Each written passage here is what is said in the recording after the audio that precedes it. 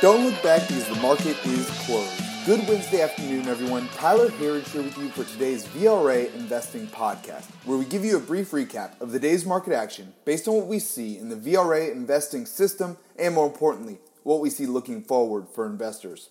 A bit of a mixed day for our markets today as investors appear to be waiting on pins and needles to see which one of the next major catalysts is going to send this market in either direction, really. And as we see it, we've got a full few bullish catalysts right now for us here in the short term. If you've been tuning in, you know that we went short-term cautious about a month ago, maybe a little bit less than that, right around that time. And now we're beginning to see the signs of some bullish catalysts here for us. And starting with investor sentiment, as we talked about last week, we got the AAII Investor Sentiment Survey coming in at the lowest level of bullish sentiment so far in 2019. As we say here often, bull markets do not end when the majority of investors are calling for it to. They end in euphoria, thinking that the sky's the limit. There is no limit, but we are nowhere near those levels right now at all. And here's how we see that playing out in the real-world effects of bearish sentiment, and that's in the money markets. As we can see right now, portfolio managers are underinvested. Individual investors are holding too much cash. There is a lot of money on the sideline right now. And as we see it, we're beginning to see signs that these investors are going to be getting back into the market. As we continue to see a rally into year end, that money on the sideline will have no choice but to get back into this market and really adding fuel to the fire as we continue going forward. And another thing that we're watching pretty closely right now are Q3 earnings. That could be one of the major short-term catalysts for us here as we continue to get some good numbers. All of that despite gloom and doom calls from analysts on Q3 earnings.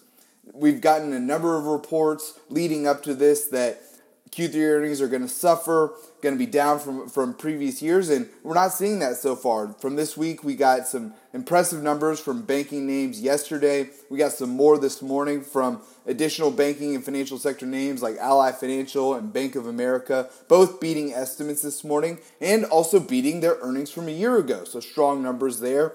This afternoon, we got a few more big names. Netflix just came in with a strong beat up in after-hours trading. We also have IBM coming in today, Kinder Morgan, and more to come. So stay tuned with us here as we'll continue to report on Q3 earnings as they come in. Now, looking at our markets on the day, you could tell that there's a little bit of hesitancy here from investors. We only finished with one major index higher. We had a lot of flip-flopping throughout the day from positive to negative, really a pretty slow day overall.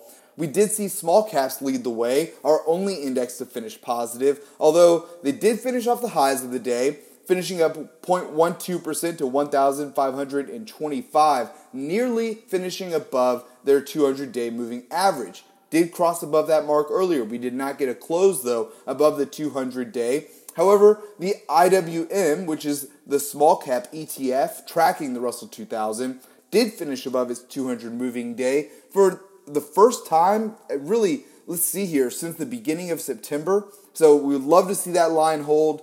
Could be a good positive point there for small caps. Like we've been talking about here, we've been looking for the small caps to play catch up. After that, though, all of our major indexes did finish lower on the day. The Dow really pretty flat, down less than 0.1%, 0.08% to 27,001. Followed there by the S&P 500 down 0.2%. Did try to get positive earlier in the day this morning.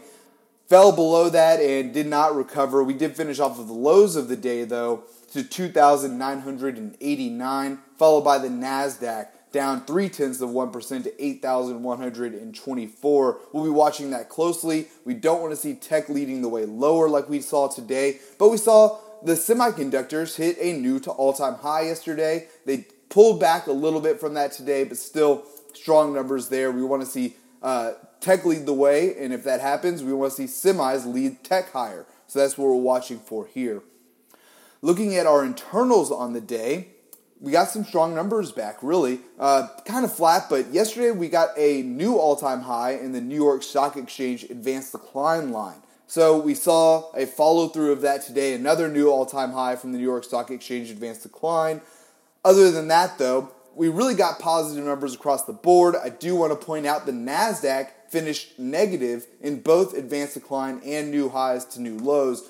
Again, not what we want to see there for tech, but overall, our numbers came in positive. Advances beating out declines narrowly, but beating, with 4,540 advances to 4,442 declines on the day.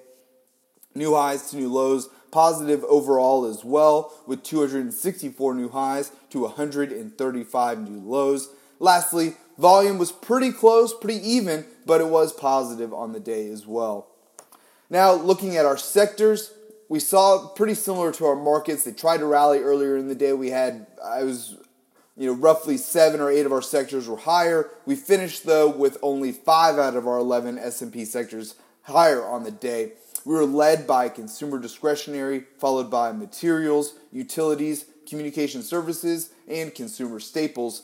Our laggers on the day, though, were energy, down nearly 1.5%. I'll touch on oil here in a second, which was higher, so strange to see energy trading so much lower there today. Followed by tech, again, not what we want to see, but financials, healthcare, real estate, and industrials were all down, but just slightly on the day. All of those less than 0.25%, pretty flat on the day there. Finally for today, the VRA Commodity Watch. Gold up nearly 0.7% today, trying to get back above $1,500 an ounce, right now at $1,493 an ounce. Silver up slightly as well, 0.17% to $1,741 an ounce. Copper down on the day, just over 1% to $2.58 a pound. And lastly, oil rallying again despite the energy sector down. Now up almost 1%, just over 0.9%, actually at 0.93% to $53.30 a barrel. Folks, that's all that we have time for here today. Please be sure to subscribe to receive our VRA podcast every day at the market close in your inbox. You can sign up at VRAinsider.com/podcast or visit us at VRAinsider.com. Click the podcast link at the top and check out our 2 free week trial to our daily written updates there as well. We'd love to have you with us. Thanks again for tuning in. Until next time, we'll see you back here tomorrow for the close.